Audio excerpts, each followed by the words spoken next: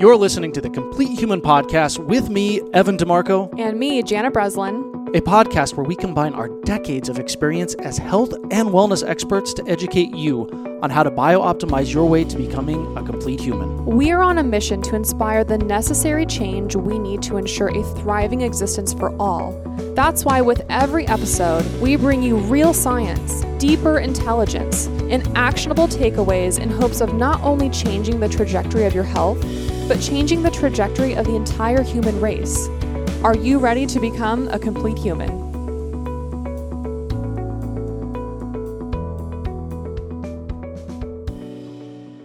Hey, everybody. Welcome back to another edition of the Complete Human Podcast with your host, Jana Breslin. And Evan DeMarco. Today we are doing rapid fire Q&A on one of the most important topics that I've been fortunate enough to discuss over the last 5 to 10 years of my career, which is omega-6 to omega-3 ratios. Yeah, this is your topic. This is my topic. And you know what? It's funny. My views on this topic have actually changed a little bit in the last couple of years. It's actually changed a lot in the last couple of months. So I'm excited to share some of the information that I've kind of uncovered as more and more research has become available. But what we're going to do is have some rapid fire information on this one. You're going to ask some questions. I'm going to do a little brief history on omega-6, omega-3 ratios. It's something we hear about, but it's not often that we talk about it in the context of what it means. So what I'd like to do is hop on our time machine, go back 10,000 years, and let's look at our caveman ancestors. You know, loincloths are in fashion. You know, body odor is probably a little rough. That's my kind of fashion. Not the body odor, but the other loincloths? Yeah, the loincloth. Loincloths are definitely high fashion. Body odor is a little rough. Oral health, not good. But here's something interesting. In spite of all of that, they're healthier than us, a lot healthier than us. And one of the key drivers in that health is lack of inflammation. Lack of inflammation specifically brought on by high omega-6 levels in the blood. So if we go forward in time, if we hop back in our time machine and we kind of go forward in time, what we're going to find is things pretty much stayed consistent with our ancient ancestors, which was a 1-to-1 ratio of omega-6 to omega-3. And it wasn't until about the 1950s that things got a little wonky. And the reason for that, quite frankly, is just grains. What we started to do was feed all of our cattle and our livestock grains. They went from grass, where they just wandered the plains, they ate grass, they were finished with grass, to eating high grain diets, corn, soybeans, all of these things that have massive amounts of omega-6. Well, so now all of a sudden the livestock that we're eating has a much higher omega-6 ratio than before. But then something else happened. McDonald's comes along. Fries, right? So we take this perfectly good potato, pull it out of the ground, we chop it into these Make it better. We make it better, we chop it into these weird shapes, and then we deep fry it in vegetable oil. So not only did we have our livestock, which now had a much higher omega-6 ratio, but all of our vegetables, by virtue of these oils that we were now cooking in, now brought this ratio up. So what we had when we were our ancient ancestors of this 1-to-1 really healthy ratio of omega-6 to omega-3, now in the United States is an average of 20 to 25 to 1. That much omega-6 in our diet is so pro-inflammatory. And so now the CDC, as of today, just said that negative COVID outcomes are directly tied to obesity and being overweight. And they recommended in all of this for people to lose weight. But one of the things that they have not addressed is the level of omega-6 that we get through traditional Western diet. So we have to fix that. Now, one of the things that I've been a big proponent of is really fixing that by increasing our omega-3. But what I found is, well, what happens if we just decrease our omega-6? That's some of the interesting things that we're going to talk about here. So I know you had some questions you wanted to kind of ask as we get into the omega-6 to omega-3 ratio that are not directly tied to loincloths.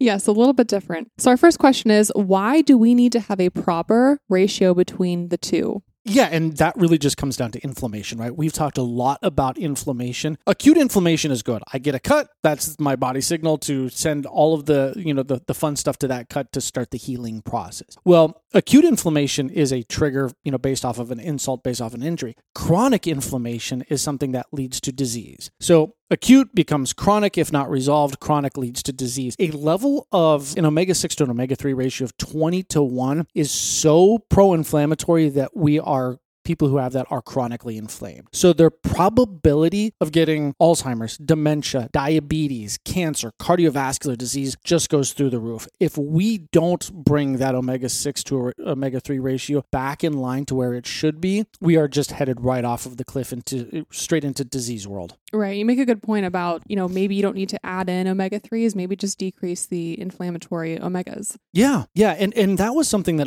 that's a relatively new development in I think my belief system, because I was, coming from the fish oil side of the world. It was always, the omega-3s were really the Band-Aid. Mm-hmm.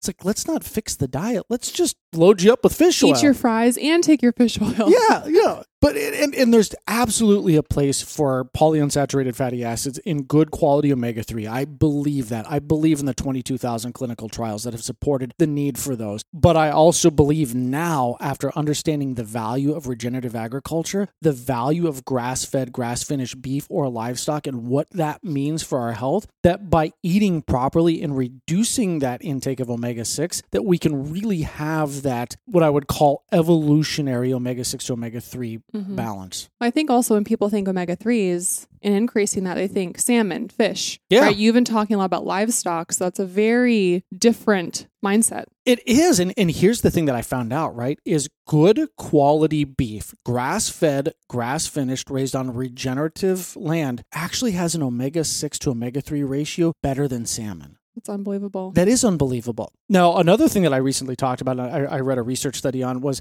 there was a fascinating research study on grass-fed versus grain-fed versus placebo, a pound of beef a day for 10 weeks. Now, think about that. You have to eat a pound of beef a day for 10 weeks. The group that was grass-fed and grass-finished, all of their inflammatory markers went down. The group that was grain-fed, all of their inflammatory markers went up. Mm-hmm. And then the placebo was the placebo, right? There was very little change. But what we found is that grass-fed, grass-finished beef actually will reduce the omega-6 to omega-3 ratio. Wow. So what is the proper ratio, and what ratio are most people getting? You mentioned it's pretty high, but what does it need to be? All of the research really shows between 1:1 and 1:4. And that really is kind of the sweet spot that we should be aiming for. Now, recognizing that there are a lot of omega-6s that we can get from healthy sources, walnuts, certain peanut butter, right? Like we eat peanut butter by the bucket over here. Even certain meats and things are going to have a higher concentration of omega-6. So 4:1 is not going to be that out of whack. It's when we get to 20:1, 25:1 that things just get really bad. And what we found is people who have that really high ratio are the ones that traditionally have that Western diet. They're eating more fast food than they should. They're eating more processed food than we should. So when we cut out all of those processed foods, when we cut out all of those corn oils, those vegetable oils, those soybeans, we can see almost an immediate drop in that ratio. And we talk a lot about diagnostic testing here on the show. The Omega Quant test, the Omega Index test that you can either get online or through your practitioner, through your doctor, will give you what your ratio is. And that's one of those data points that every single person really needs to know as they embark on a health and wellness journey. Yeah, I was going to ask, how soon can someone see results if they were to change their diet, try and get those ratios down? Pretty quickly. Yeah. Now, interestingly enough, and again, this is where I've had to kind of reevaluate my belief system on this, or my opinions on this one, is we always used to look at the omega-6 to 3 ratio in terms of how much fish oil did you have to take to fix that ratio versus what dietary modifications do you need to make to fix that ratio? Now, if we start to pair those two together, if you're eating good quality grass-fed, grass-finished beef, if you're eating healthy vegetables, if you're eating the way that you should be eating, which actually is not necessarily organic, but regenerative,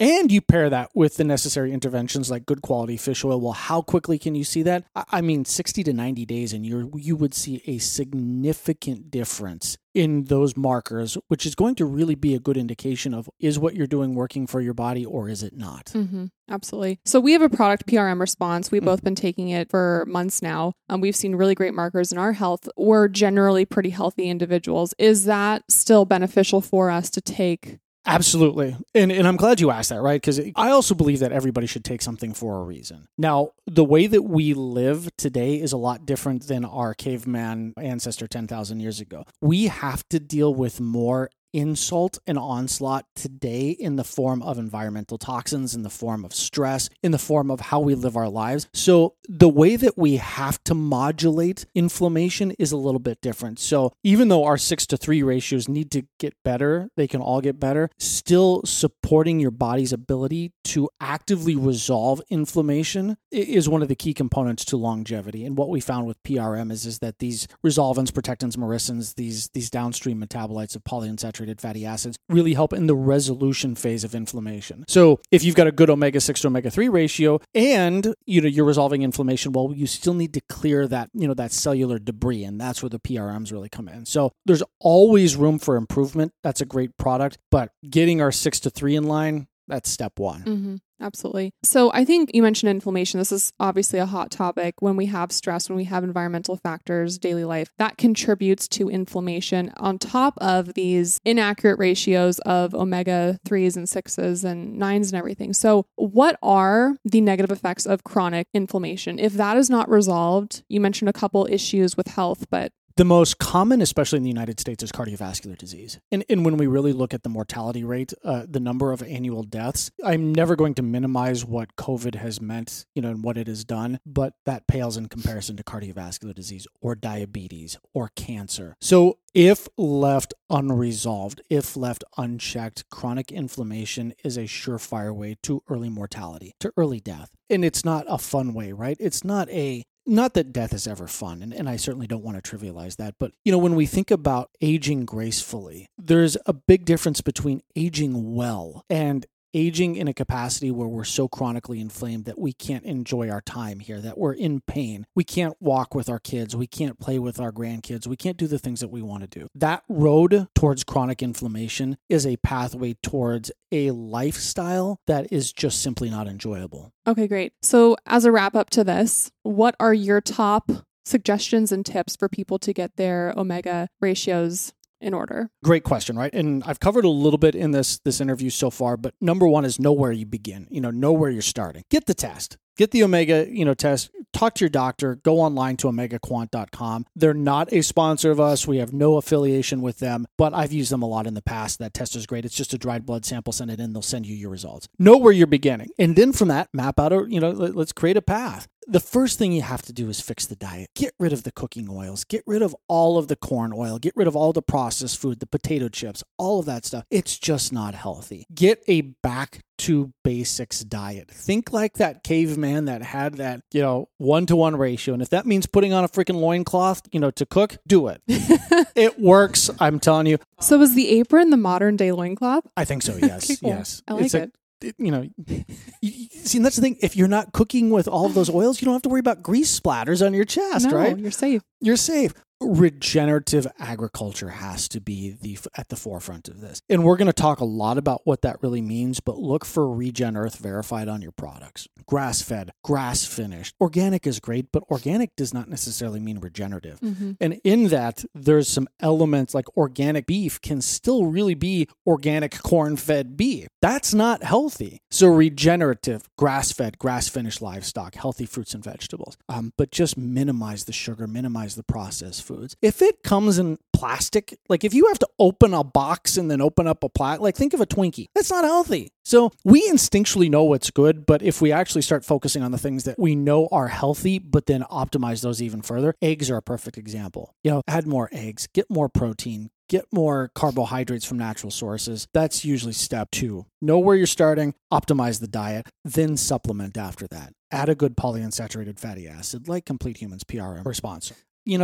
And from there, once you've done that for 3 to 4 months and you can retest, well, now you're going to know, are you on a pathway towards success or do you need to optimize even more? Mm-hmm. We always highlight testing before anything. You need to know where you're starting from to know where you need to go. Yeah. Otherwise, you're just walking around in a circle. And who wants to do that? I don't. I think each person has one leg that's just a little bit longer. So they said, like, if you're stuck in a desert and you don't have any way to orient yourself and you start walking, you'll eventually just walk in a giant circle. I believe that my right leg is actually a lot longer than my left leg. So my circle is, it's a little tighter. One of my favorite things about you is these little just tidbits of information that's so random, but so appreciated. I love it. These are my favorite things. Good. These are a few of my favorite things.